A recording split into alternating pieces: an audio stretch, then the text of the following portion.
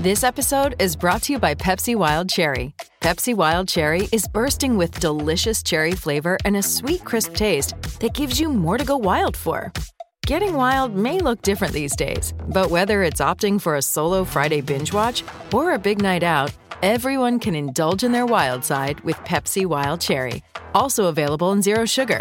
So grab a Pepsi Wild Cherry and get wild. This is The View from the Gwladys Street, a podcast by the fans for the fans, as we go on the terraces to discuss all the big talking points at Everton Football Club. Hello and welcome to the latest episode of The View from the Gwladys Street podcast. I'm your host Conor O'Neill, standing in for regular host Ian Kroll, who's currently sunning himself in America after tying a knot to his wonderful bride, now wife, Kaylee, on Friday. Everyone from the View from the Gwladys Street podcast would like to congratulate Ian and Kaylee on their marriage, and we wish them all the best and happiness going forward. This week I'm joined by two regulars on the show who sadly had the misfortune of enduring a Friday night watching Everton. Sitting in front of me is Connor Bennett. You okay, Connor? Right, mate? Yeah. Not too bad. And Paul Wheelock. You okay, Paul? I'm alright, mate, thanks very much. They'll be looking back on Friday night's disappointing defeat to Aston Villa, Wednesday's League Cup tie against Lincoln, and Sunday's upcoming Premier League clash against Wolves at Goodison Park. But lads, there's only one place to start, and that is on Friday night at Villa Park. The Blues suffered their first Premier League defeat of the season, going down 2-0 to Dean Smith's side. Connor, was that as bad as it gets? Yeah, it was a bit shambolic to say the least, because for the first 10-15 minutes we were the better team, and really you think if we scored there we've probably gone to win that quite comfortably, but we did as Everton do and just let them into the game, and everything that we thought we'd seen from the first 2 weeks where we were solid defensively and really good at midfield just was lacking. We didn't do the basics correct, and it was just absolutely awful to watch. What first shot on target came in about the 67th, 70th minute. Really poor. Just a complete departure from what we've seen already this season, and you've got to think where has gone wrong there. Paul, is it alarming the fact that after such a not a great start, but certainly steps in the right direction, that they can produce such a performance like this on Friday from the sort of back pattern after the 1-0 grinding out against Watford to that, the chance to go top as well. Everything seems to be playing into Everton's hands, and yet they produce a performance like that. Is it worrying as a fan that the side, Marco Silva's side, is still capable of producing that type of performances? It was the performance, wasn't it? You can lose games at early start of the season. Even though Villa have had a poor start, losing 2, it was Friday night, they had a great crowd there. There was always a possibility we could drop points, but it was just, as I say, the manner of the display. It was just, I'm struggling to actually put a finger on the last time we played that badly across a whole game. I know Marco after the game pointed to the fact that Dominic Calvert-Lewin had his big chance, and Iwobi hit the post and Walcott should have scored, and at that point, if those two have put the chances away, it's 2-1 and we've gone away with an ugly win, but we didn't deserve anything. We just did not deserve anything. And the worrying thing for me, it's over a number of years now. I remember listening to the Raw Blue podcast leading into the game, and Sam Carroll, who's obviously been on this podcast himself, and he said it'd be just typical Everton that to go to Villa, chance to go top of the league going into the weekend and drop points after having clean sheets, a decent start, and it just felt like, yeah, that was typical Everton. I hate saying that because it's negative and I don't want to be negative, but I bet I wasn't the only one who 20 minutes in after they scored just thought, well, the writing's on the wall here, and it was just really disappointing. And I felt, given all those clean sheets we've had, and as we said, pretty decent start, the great end to last season, I just felt we were a bit better than that, and it made me think coming away from the game, maybe we're not.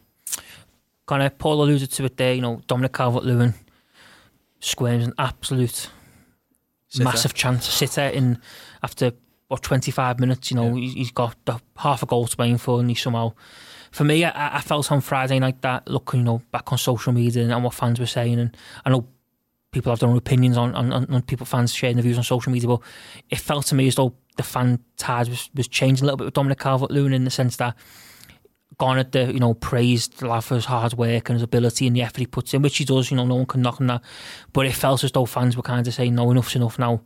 We need to get Moise Kean from the start and give him a run of games and hope that he can score goals, because Calvert-Lewin's had his chances and he's ultimately not took them. Yeah, I've agreed there because people I've seen tweets like comparing him to like Marcus Bent and Stuart Barlow and stuff like that. I'm thinking, oh, it can't be that bad. And you actually look at the photo, you think, oh, it was appearance, a goal rate. Oh, fair enough. But yeah, as you say, there is the praise of his hard work has gone. And I don't know why, because he did work hard on Friday, and that miss is as bad as maybe. Well, I say as bad as you see that Walcott one was equally, if not worse, on Friday. So you think, where does he go from here now? But yeah, it is time now where we're thinking, right, where's Kean?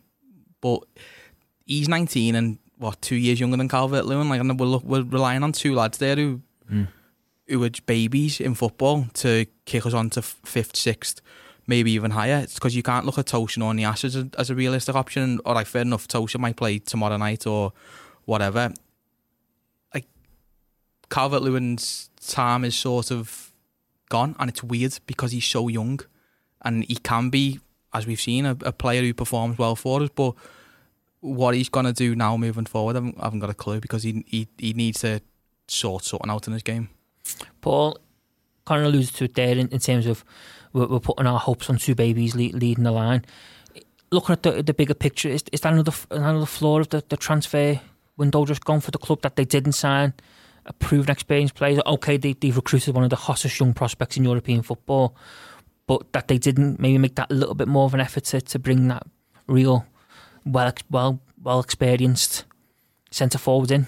It's difficult, isn't it? Because yeah, I agree with everything that Connor's just had to say. Then you go for someone like the lad West Ham have gone for, and they got a couple of goals, didn't they? Or the Haller, isn't it? Even the Newcastle won 40 million for Joe Linton. And to be fair, it was pretty clear that we didn't have that money to spend. There was a lot of rumours about us going to 50, 60, 70 for Zaha, but it clears there was some interest there. And then once the price was kind of set, we backed away from that. And as Marco Silva said himself, that I think we had a net spend of 28 million come the end of the transfer window. So to me, that suggests that we probably didn't have the money to go and sign a 40, 50 million. But as I say, Connor's right. It's putting a lot of pressure on Moise Kean, because he's an Italy international. He's played for Juventus.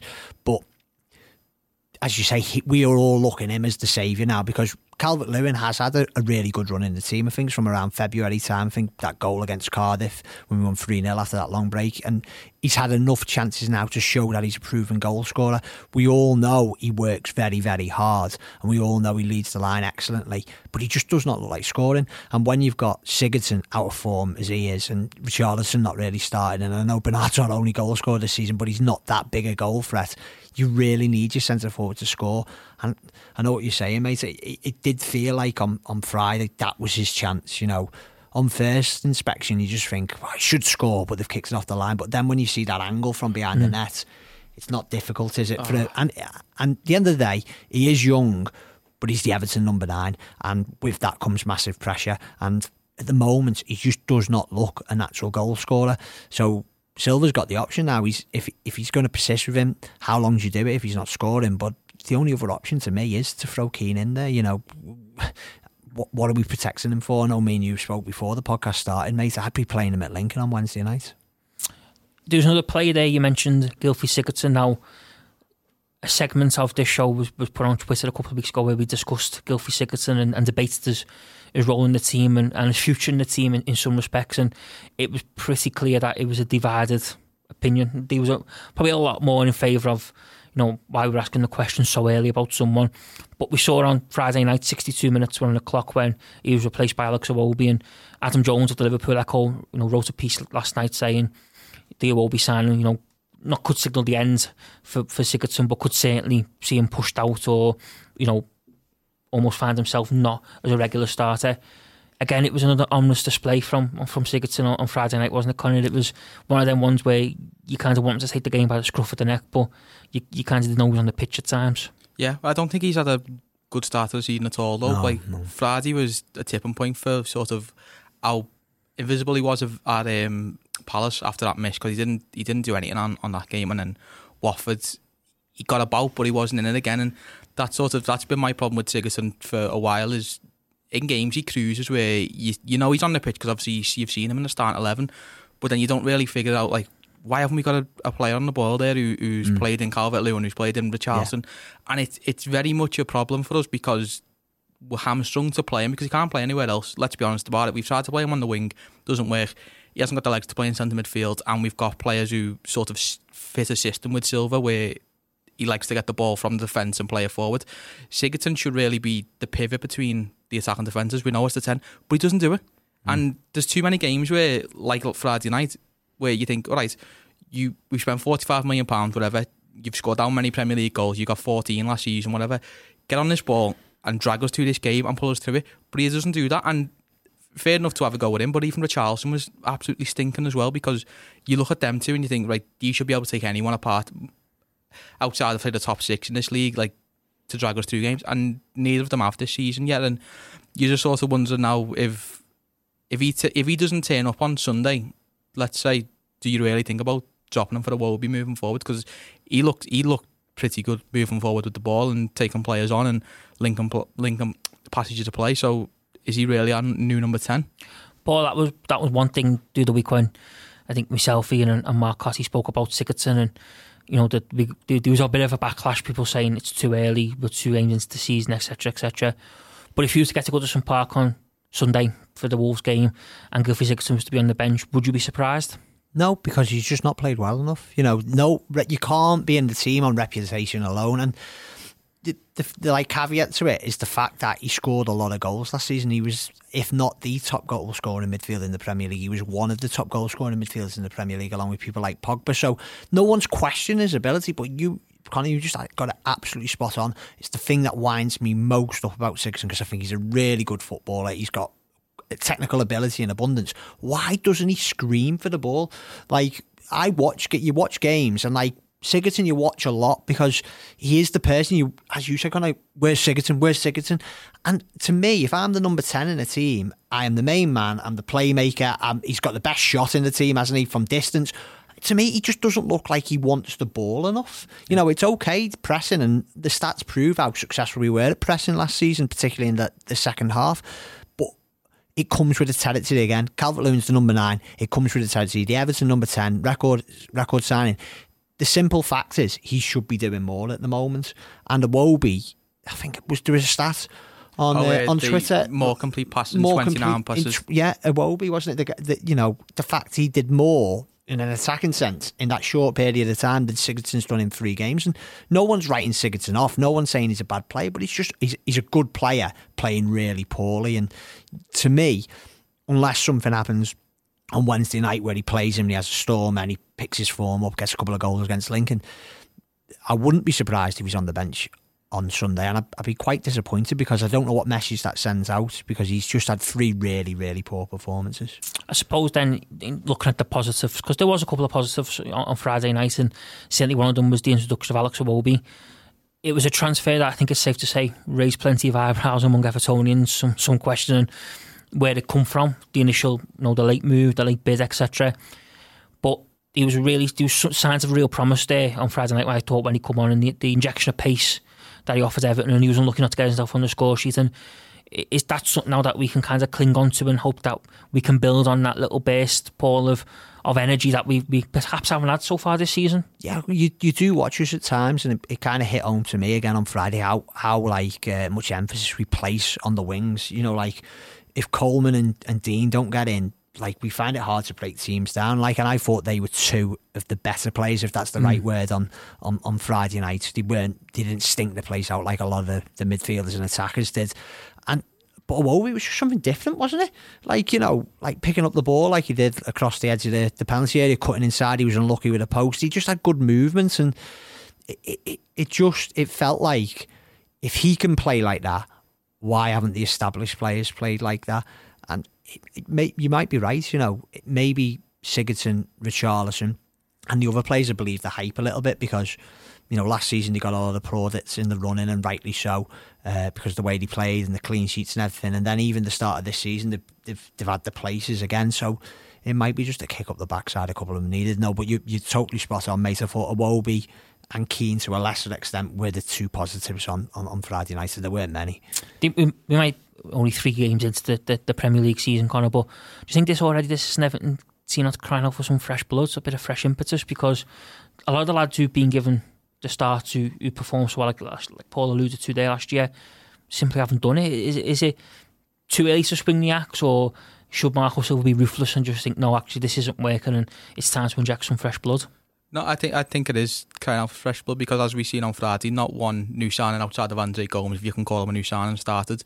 And you thought, well, this is a team, as we've already said, that ended last season really well, starting this season. So when we introduce Iwobi and Kean, they are our two brightest players by far, and obviously we missed Gambin because he performed really well in the Watford game.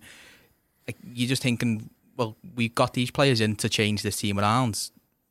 Where are they now? And obviously injuries have played a part, and late deals and fitness and X, Y and Z, but it is crying out for a player now, or players who are going to step up and say, well, you're only here on merit because of what you did last season. I want your place. And if that is sort of like the message from maybe, let's say, Iwobi and Kean, because they're probably the two closest now, or maybe even Delph, that's going to give everyone else a kick with the backside. You are right. And that is sort of already, as we said before, if we lose this Lincoln game and then you're looking at Wolves as maybe 3 defeats in a row, if they played really well, we're under pressure again, and now you are looking at Kean, Delph, Iwobi, Gammon when he comes back as our saviours, and they've not even been, let's say, at the club 3 months. So it is in need of fresh blood, but you sort of need to be careful in what you do. You can't just go, get rid of him and him. Needs the time to bed in, but they do need to play regular football straight away, sort of in the attacking sense more than anyone else. I suppose then, looking ahead to Wednesday night, it's Lincoln City away in the second round of the Carabao Cup. Sinsel Bank will be absolutely rocking, I imagine, full house. You alluded to there making changes.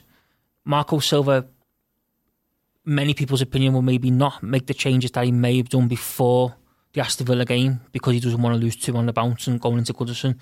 But for me, I think he'd be stupid to make changes anyway. I think we should be playing a full strength team that we can get. Yeah. Now, this is a massive game, this, isn't it? People will look at this and think a Premier League club going to a League One side, it should be a walkover. But without sounding too negative, we've all seen what Everton are capable of over the years in the League Cup and the FA Cup, especially when it comes to giant killings. And this is a massive game for Marco Silva's side tomorrow night, isn't it? Make no doubt about it. Yeah, absolutely, because we've seen what happened last season with Millwall. That sort of should set the tone now for where, as long as he's manager, he cannot take these cup games very easily, because we want we'll say this every season before the season starts, when it kicks off. We want success. We want a trophy. Approaching nearly 30 years without a trophy, and you look at this now. Lincoln should be an absolute walkover for the Premier League side. All right, they are a tricky side, and we seen that in the FA Cup last season. They do play a bit, but you're looking like this team now can contain players, 30-40 million pounds. Should be going there and just 3-0 by half time and walking off. But it's Everton. We won't do that. We won't do that. We will never win this Carling Cup in my lifetime. I've accepted it. The Carabao Cup now, Colin. Get the sponsor right. It's still the Carling to me. Littlewood's Cup to me. you are looking at this game on Wednesday night and thinking, this is a really terrifying prospect. And it's not like we're playing Chelsea, though. We're playing Lincoln away. We should be confident, but you don't know. What are we going? What Everton team is going to turn up on Wednesday night? That's the big question. If they turn up in form and realise how good they are, we'll win. If we turn up and we think, we should win this, but Millwall, we won't. We'll get beat, and it'll be absolute pressure 4 weeks into the season. Paul, Connor used the term then, it's a terrifying prospect. Are you as nervous heading into tomorrow night's game as Connor, or are you more laid back? You know our feelings, don't you? Me and him were sitting before in the office, and then Guy Clark, who's just started the Echo now, he's an Arsenal fan, and he was just hearing us two talking. He was like, the way you're talking about, you'd be going to the Bernabeu, going to Sinsel Bank, so you can link on, and we just went, you can tell you don't watch Everton.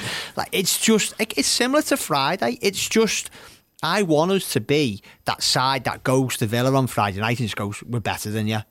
All right, we're not unfortunately as good as City, Liverpool, Tottenham, but we're better than Villa. We are, well, I hope we are, but it's the same on Wednesday. We should be going there with no fear, not be terrified of going to League One Lincoln.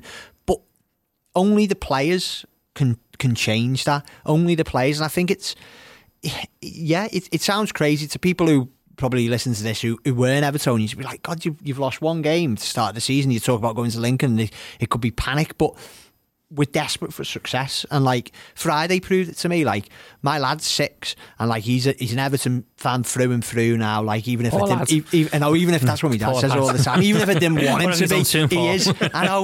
Well, he's got to go what I've gone through, hasn't he? Let's face it. But like he was absolutely over. He was like, we could go top of the Premier League into the weekend. I was like, yeah, and like. Even that small little bit of joy, just to be like, we could be sitting second now, couldn't we? Because obviously Liverpool won again. But nothing's straightforward, is it? I just want it to be straightforward. I just want to be able to go, just not even be worried about Lincoln tomorrow night. And like, Sky aren't stupid, are they? They know they're trying to set it up, aren't they? And we know we'll have all that before the kick-off. But Connor, you're right. We should remember who we are, and even remember that first half an hour in the FA Cup tie against last January, because we could have been 4 or 5 up, and then the lad started bullying, didn't he? Mina. It was Mina that day, wasn't it? Zuma. Was it Zuma? But it was definitely Mina, because Mina had a tough time of it, didn't he? And then the second half, it was just like we were hanging on at times. We brought McCarthy and toast on at half time, didn't he? Because he was worried about it. That's typical. We were 2-1 up winning the cup tie, and he brought 2 of the first team players on. It's just, there's got to be a response. That's what I'm hopeful about. That he must know, Silva, that wasn't acceptable on Friday. And as I say, we're not going overboard here, but the performance was that bad that it made it a bit like, oh my God, what's happening here? The View from the Gwladys Street podcast from the Liverpool Echo. I think then, looking at we're not calling for wholesale change like a lot of Premier League clubs often tend to do in this competition. But I think for me personally, I'd be really looking forward to seeing Iwobi and Mosey Kean let loose tomorrow night and giving it a run out, because there is something there with the pair of them. You'll be seeing the injection of pace, and for me, I think it'd be a really good chance for them to get a foothold of English football. And okay, it's not the most probably prettiest places that they've ever played football at, but it's a chance for them to bet themselves in and get themselves going. Is there anyone else the pair of you see potentially getting the nod over someone who's played so far, or a change that maybe might come up a bit obscure, but from not, I don't know. Sidibe, I think would really be the only change. I don't want to see Kevin Morales. Don't need to see Hugo Martina. I don't need to see Martin Stekelenburg. If Silva said Sidibe's fit, so sort of give him a chance, and if he struggles, then you've got Coleman as a backup, and it's not a terrible option. But yeah, it'd probably be Iwobi and Kean, and maybe Delphi if he's going to be fit, instead of Schneiderlin, because I don't need to see him again. No, like Schneiderlin to me, like I think Friday was the kind of realisation how much we're going to miss it's a Sagana Gay. Like Schneiderlin, I think Guy, looking at it now, carried him at the back end of last season. And I know there's again one of those stats knocking about where Schneiderlin played in the side up to Friday's game. We seem to get good results. But I looked at that midfield on Friday, and Schneiderlin and Gomez just didn't work, did it? They were just so pedestrian. Gomez just had his worst game in an Everton shirt by absolute far, but let's hope it's just a one-off. Yeah, if Del's fit, he's got to play for me. He's got to play tomorrow night, and hopefully he'll get a bit of leadership in there, get a grip of the game.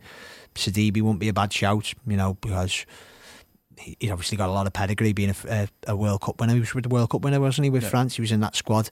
Yeah, Kean and Iwobi, definite starts. But after that, we're kind of like struggling a little bit, aren't we? Because the injuries have hit home. Like you can't really make too many changes at the moment, and like. On Friday, like Walcott came on, but he's just not the answer, is he? Like, I don't know what we're going to learn. I still think I'd rather try and play Richarlison into form, but maybe he needs a rest. Maybe you play Walcott if you think Richarlison needs a rest. But I just think Silva, he's got to play a strong side, or his strongest side possible, because then if we do the unthinkable and lose, at least he's got that to fall back on. Because Southampton last year, I was fuming with him walking out the game, because we've been here before, haven't we? And we've lost in the early rounds of the League Cup, and he didn't pick a strong enough team that night. I think Dow played and he didn't look strong enough. He changed the keeper as well, didn't he, I think? And it's just, I don't want to see that on Wednesday at the very least. While we're on the squad, obviously the club announced today that Jean-Philippe Gabin is, well, it seems mixed news in terms of how long. Silva spoke in his press conference about 6 to 8 weeks. There's been other reports that it could be up to 3 months. Just how much for blow, Connor, is that so early on in the season to lose someone who you've almost been brought in as an Idrissa Gana Gueye replacement? Massive blow, because he started the season well after that sort of indifferent performance going off the bench against Palace, and you were thinking, we've got a player here, he plays himself into form after that Watford game, but Sorry, not into form, into fitness, because he obviously hadn't had a pre-season. And yet it's massive, because like he's never going to replace what Gay did, but he sort of give us a bit more going forward. I thought anyway, like a bit more positive than Gay ever was. And you think, this might just work this. And it's obviously going to be a blow for him, because he's adapting to a new club, a new background and stuff, and now he's got to sort of get mentally prepared to come back from injury. So it's an absolutely massive blow. Paul, I think the big thing for me I stuck out with Gavin was Crystal Palace away, the first game of the season. He was a surprise inclusion in the 18-man squad. He was on the bench, names on the bench, despite the fact that I think he barely trained that week. He barely been involved, and yet he seemingly got the nod over Tom Davies at half time. And for me, that kind of showed a lot of Marco Silva's thinking, in the fact that he was prepared to put someone on who wasn't 100% match fit. Is no doubt probably struggling with the language. Just moved over to England, over someone who he'd effectively given a new contract to a couple of months ago. Yeah. Was really bigged up at one point and has been in and around the Premier League now for 2 or 3 years. The fact that he was given the nod over Tom Davies, for me, spoke volumes about how much Silva sees in Gavin. Yeah, I totally agree, mate. And even I took on the Palace game, spot on. Even on Friday night, like aforementioned then about Gomez, like he was just having a stinker, wasn't he? And I thought it might be time to bring Davies on, because he will definitely improve on Gomez's performance. But you're right, you do wonder what the future is there for him. But it's a bit like Calvert-Lewin for me, Tom Davies. And I probably won't be talking too much about him, because he isn't one of the big talking points. But again, he needs to do more for me when I've seen him, even last season. Like, I know but Silva sees him. Silva was talking about, and Davies was talking about in the summer, wasn't he? He sees more himself as an attacking midfielder now, but to me that looks like a Wobie's position. So all of a sudden you're wondering, if you're Tom Davies, where you're going to get in that side. Maybe tomorrow night will be a chance for him. We didn't mention him a minute ago, but if Delph's not fit, Sneijder and Gomez will probably start at the weekend, rightly or wrongly. So maybe it's a chance for Tom Davies tomorrow. But no, you're right. It did speak volumes. Centre midfield's a bit of a concern for me, because if Gomez is off form, we don't know what Delph's going to be like. We don't know how fit he's going to be. We look a bit light in there, particularly with the new lad being out for a long time. And I know they were talking 6 to 8 weeks in the press conference, but just the way they were talking about it, they're going to see a specialist and stuff like that, it just didn't sound good. I suppose, before we look ahead to the weekend's game, the European transfer window is still open. It's open until September the 2nd. Are we hopeful that we will be able to get some of the dead wood off the wage books before the closure around the continent? Because I know it's hard to believe, but there is still a lot of players at the football club who seemingly have no future within the first team set up with the club. I know we saw Kevin Morales playing right back during pre-season. It's not got that bad just yet, we saw Rimani Astley in the line again, it was against Monaco and stuff like that. So they were involved, but there's seemingly no future for these players at the club moving forward. Are we hopeful that Marcel Brands can work his magic in the other way around in the transfer market this time?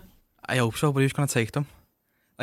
Like realistically, who's going to take players? You're on stupid money to not do anything. Morales' chance came and went when he went back to Olympiacos, a club where he's adored, and they wanted him gone after 4 weeks. No one's going to take Rimani Astley. Like Palace have tried for 3 years, but it never happened. It's not going to happen. Like rumours about loans to Turkey always come up, but when are we ever going to get rid of these players? At this point, we're just going to like someone like Sandro who is out on loan. We're going to end up paying these off now for however long they're left on the contract and releasing them. Like, where did that Stecklenberg to Madrid rumour come from? Like, that's never going to happen, is it? No one's going to take Martin Stecklenberg off our hands at this point in time, because he's awful. And he's on stupid money. Well, he was given a new contract by the club, though, kind of, I give him an Alice one as well. He's still paying for that. Are these, again, are these the fundamental flaws that have been in this football club for a number of years, that we are still looking at some of these players and you look at the contracts they've been given, you look at Yannick Bolasie, Cuco Martina, Kevin Morales as mentioned, Martin Stecklenberg. There's a whole host of names here who one way or another wangled big money deals out of the football club, and it's almost as if, again, Silva and Marcel Brands are picking up the pieces of a flawed system of years gone by. Oh, definitely, because like we were talking about, we should have bought a big name striker in the summer, but like it's, as I was saying, it's clear the money, it might be there, but at the end of the day, I know City may be kind of flaunting the system at the moment, or allegedly flaunting the system with the way they've got away with FFP. But you do have to stick by the rules, and like the amount of money that we've probably wasted in that big summer. Well, at first we were all quite excited about it, but it became pretty clear then that we bought quite a lot of duds. And it's the wages, it's like the length of the contract as well. Like the fact that Morales seems to have been around for absolutely ages now, doesn't he? He must be. I think he's due a testimonial next summer. That'd be classic, wouldn't it, if we give Morales a testimony before Baines and Jagielka, just to let him go, maybe, like give him one last payoff. It could be the way to get him gone, but I don't know. Like it's Balassi as well, like another one. Like it's just because there is seemingly a divide, isn't there, at the club? Because you alluded to yourself there, Paul. Just before that, we look thin on the ground. We looked a little bit, especially across the middle. Yeah. We look thin on the ground, and that's always a worry. So early on in the season is that when you're looking thin on the ground. But yeah, there's a whole host of players here who were just rattled off, who can't even make the bench. So there's. And that surely can't be good for team morale and team spirit at the training ground, can it? If you've got such a divide. There must be 4 or 5 of them staying on their own, mustn't they? Oh. Like, or with the youth team squad, or because not many of them. I know Niasse. I think by all accounts, Niasse is a good character, and like Balassi, did you see his tweet after the game? Yeah. Like, you don't know what that means, so you can only speculate. But it didn't seem good either, did it? Was it like oof or something like that? Like, it's just. And don't get me wrong, his career got caught, stuck in the tracks, didn't it, when he got that bad injury? But I just don't know, why are none of these players going out on loan and ripping it up? It's like, they're clearly not wanted. Why not go out there? They've got the contracts with Everton, so they're laughing, aren't they? They're on big money, and they will be until the contract ends. Why aren't they going out there and ripping up trees? But none of them are they? None of them. And Morales had 2 last seasons, didn't he? To Fiorentina and Olympiacos recently, and just absolutely just awful. Yeah. Doesn't look like he's interested in playing for anyone else bar sitting off and getting money. Like, there's no, as Paul says there, there's no one out there who's proven they can go and get a contract elsewhere, because they're all sort of in that range now where they're thinking, I'm on 60, 70 grand a week and I've got maybe 3 years left of my career and I've got 18 months left on my contract. I will leave this now and then I'll go and play somewhere else. There's no impetus from them to sort of buck the career up, because we have been too wasteful in giving them all sorts of money. And we could sit here for 2-3 hours and talk about it and debate, do we need to sell him and him? But we're going to go round in circles until January, because we're not going to get rid of any of these now until September 2nd. Well, Ashley Williams hasn't got a club, has he? He's Bristol City. Oh, has he gone? Has he gone there? That's quite a good move, actually. Then yeah, he signed 2 days ago. I didn't realise that. Well, that's actually quite a good move. That kind of makes a mockery of my point, but but it's true though.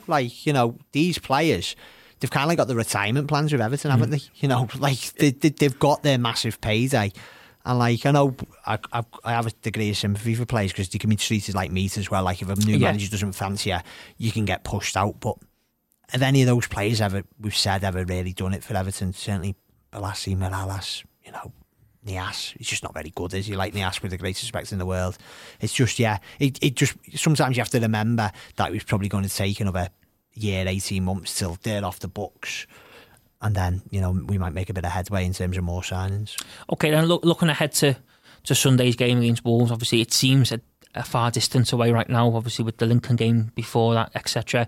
But it'll soon come around. And Paul, this is another one of them ones where it's one of intrigue, isn't it? Because the Wolves, for me, certainly, I was at Goodison last year when they come and they beat us comfortably 3-1. It probably should have been more. And I kind of left Goodison that day thinking, wow, they're everything we need to be. They were well organised, they were fit, they were strong, they were clinical going forward. They were the 7th best team in the Premier League last year. That's effectively where we're aiming for this year, maybe 6th because of Man United's recent decline, and Chelsea obviously having to go a different way. But is this one now of intrigue the weekend to see just how far we've come and how far we are from potentially bridging that gap? Yeah, definitely, because for a long time, when they did beat us 3-1, for a long time in the season, they were streets ahead of us, weren't they, even in the league table. And by the end, I think it was that draw at Palace kind of stopped us from finishing above them. But in the end, we only did finish 2 points. Mm-hmm. And they had a really good season, there's no question about that. To me, still, by the results in Europe, look like they are a better team than us, but that might actually play into our hands, because we all know what those Europa League Thursday nights can do to your form on a Sunday. And I follow their local reporter, I think it's the Express and Star, a fella called Tim, and he basically did a tweet after the game, and he was saying, listen, we've through the first 3 games of the season. If we go and beat Torino on Thursday night, this Thursday, and then get a good result at Everton, I think that's been a great start. And then, like, as we all do, you look at the replies, don't you? And a lot of people are going, no, it's just not good enough. It's just not good enough. The performance is not good enough. And that made me think, well, it might not actually be a bad time to play them. But it just comes down to what I was saying earlier. Whatever happens against Lincoln on Wednesday, and even though we are a bit worried, we should still win. They still need to perform on Sunday, because I keep on saying it, but the performance was that bad against Villa. People will have that in the mindset. You know, I know the people I spoke to after the game on Friday who were watching the game, everyone was just really disappointed and downhearted by it, because we know we've got it in us, but it's been a while since we've played like that. So it's a big game no matter what happens at Lincoln for me on Sunday.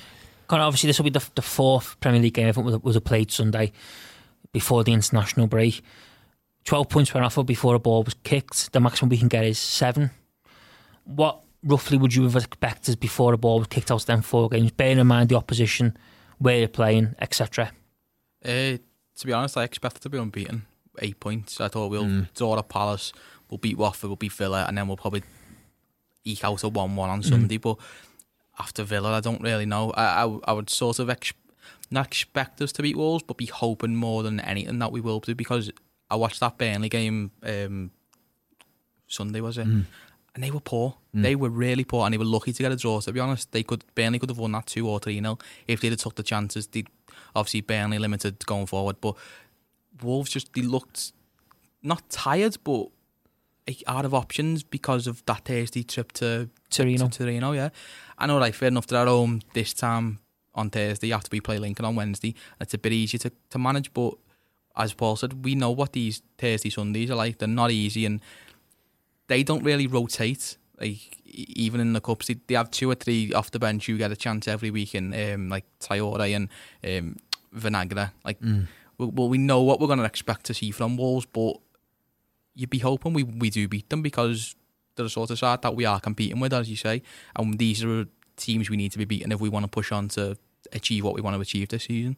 See, you say there, though, you know, they've been poor, but is this not a reoccurring theme of so far that the opposition haven't played? I mean, you know, we played Palace on the opening day and we went out to 1-0 draw, and instantly, you know, a lot of the fan reaction was, my God, they were terrible, Crystal Palace. Yet they're not a million miles behind us in the table right now. Watford, another team who people, you know, were quick to point their finger at after the game at Goodison, but yet they could have easily snatched the points with the chances they had. Are we almost looking at this in the wrong way, in the sense that, you know, we're quick to point the finger and bemoan, or, you know, belittle, should we say, our opposition? But if you actually look on paper at what we're producing, we can't really be sitting there throwing stones in the glass house, can we, at the minute? No, I think before Villa, 4 points and no goals conceded was a decent start. But I think in the heart of hearts, we hadn't played particularly well in either game. I was away for both, but I watched Villa. I obviously watched Villa on Friday night, but I was away for the first 2, and I watched Palace in a bar with like a load of Palace fans, and it was a bit like Villa, wasn't it? We controlled the game, and we had a few good chances, but then it just got away from us again, and like in the end, they had chances to win it, and Watford, Connie, you'll know better than me, mate, but my mate went with my season ticket instead because I was away, and he wasn't that impressed. He said it was better than Palace, but it still wasn't a great performance. But so maybe those results kind of masked at the fact that it's not been a great start performance-wise, and Friday kind of hit home. But you're right, you can't just lay it on the opposite. Palace were poor, Watford have had a terrible start, haven't they? Watford, Villa are a poor side, but again, it comes back to, if they are, well, we should just be beating them. If we've got anything about ourselves, we should be beating those kind of sides. Kind of finally, then looking ahead, what is the best case scenario for Everton going into this weekend? Then 2 wins. Yeah, that is the best case, but it's Everton, and we don't do best case. So if you had to. Oh, here we go. No. If you had to judge it then and say, hand on heart, what you think we will be sitting on Sunday night with from the 2 games, what would be your honest prediction? A win and a draw. Paul? I think a lot's big on Wednesday. If we win on Wednesday without any particular problems, me being stupidly optimistic at this early stage of the season, I think we could win. on Sunday. I just think they owe us a performance after Villa. If we were to lose on Wednesday, all bets are off for me. And like people may think, oh, it's ridiculous this early in the season to say that, but one of our two chances of a trophy are gone, and then there's a chance that the atmosphere could turn bad, and the atmosphere has been absolutely brilliant, you know, at Goodison ever since probably the derby last season. Since the siren, since the siren, get the siren on the pitch, but you know, but not turn bad on the players. But you know, we've had that bad performance at Villa, and then we're to go out with the cup. It's not good. That we've got to win on Wednesday, and if we do that, I still think we could beat Wolves, given the fact that they should be tired. We've alluded a lot over the show of obviously so far about players and Malcolm, so maybe having his hands tied a little bit. But do you think if it wasn't go to plan by Sunday evening, that questions could be rightly asked of the manager going into the international break? Quite possibly, yeah, because then let's say worst case happens, we lose both games. That's 3 on the spin, and really probably 3 poor performances if we're going to get beaten them 2 games. So yeah, you're looking and thinking, well, why hasn't he sort of lived up to what happened last season? So yeah, the fingers probably will be pointed, but I think some fingers are already being pointed anyway after Friday. And as Paul says, the always a performance, and that's up to them. They sort of did it last season where they had a few bounce backs. You think, all right, fair enough, this side's got a bit of character about them, but let's see if they've still got it moving forward. I think for me though, Paul, I think you look at last season, then performances, what Conor alluded to there, they comes to the back end of the season when we seem to have nothing to play for, and for me that was, for as good as it was going to Goodison, and like you said there, the atmosphere was fantastic, and it was Goodison back to its bare pit best in my eyes. You know, the Chelsea, Man United, Arsenal, you know, real grindhouse, almost sort of resemblance of the David Moyes era, if we're being honest. But for me, they come at a time where effectively our season was over, we had nothing to play for, we were just seeing games out. This is a chance now for Everton to really put down a marker, isn't it? And sort of say that they are serious and they do mean business, and you know they want to be competing for Europe, trophies, silverware, post February, March, isn't it? Not getting to February, March and have nothing to play for and then seeing them coming to life. Massively, mate, because we do kind of tend to forget what happened between the derby and taking in Millwall, and then it eventually was the Watford game. We had 3 bad months, so in that respect, the jury's not out on this team, because they had a good start to the last season and a really good end to the, and they've got our trust. Like, you know, we were so disappointed on Friday because we know we're better than that. We're a better team than that.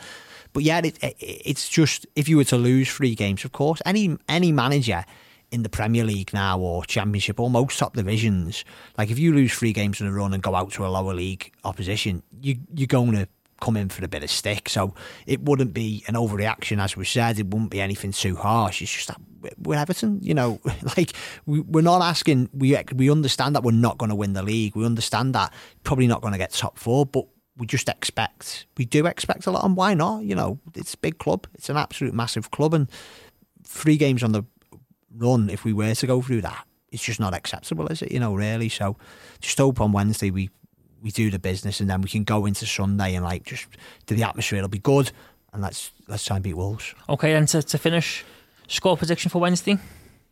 2-1. 3-1. And Sunday? 2-1 if we win 3-1.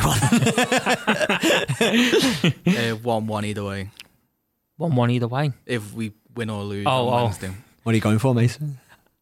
I think personally we'll scrape a 2-0 tomorrow night, but it won't be convincing. Wouldn't mind that. And I think score draw Sunday. So that's all for this week's View from the Gwladys Street podcast. Massive thanks to Connor. Massive thanks for Paul for coming in. Remember to like, subscribe and listen to the other shows on our Royal Blue podcast across Acast and iTunes, and we'll be back next week with another View from the Gwladys Street. You've been listening to the View from the Gwladys Street podcast from the Liverpool Echo.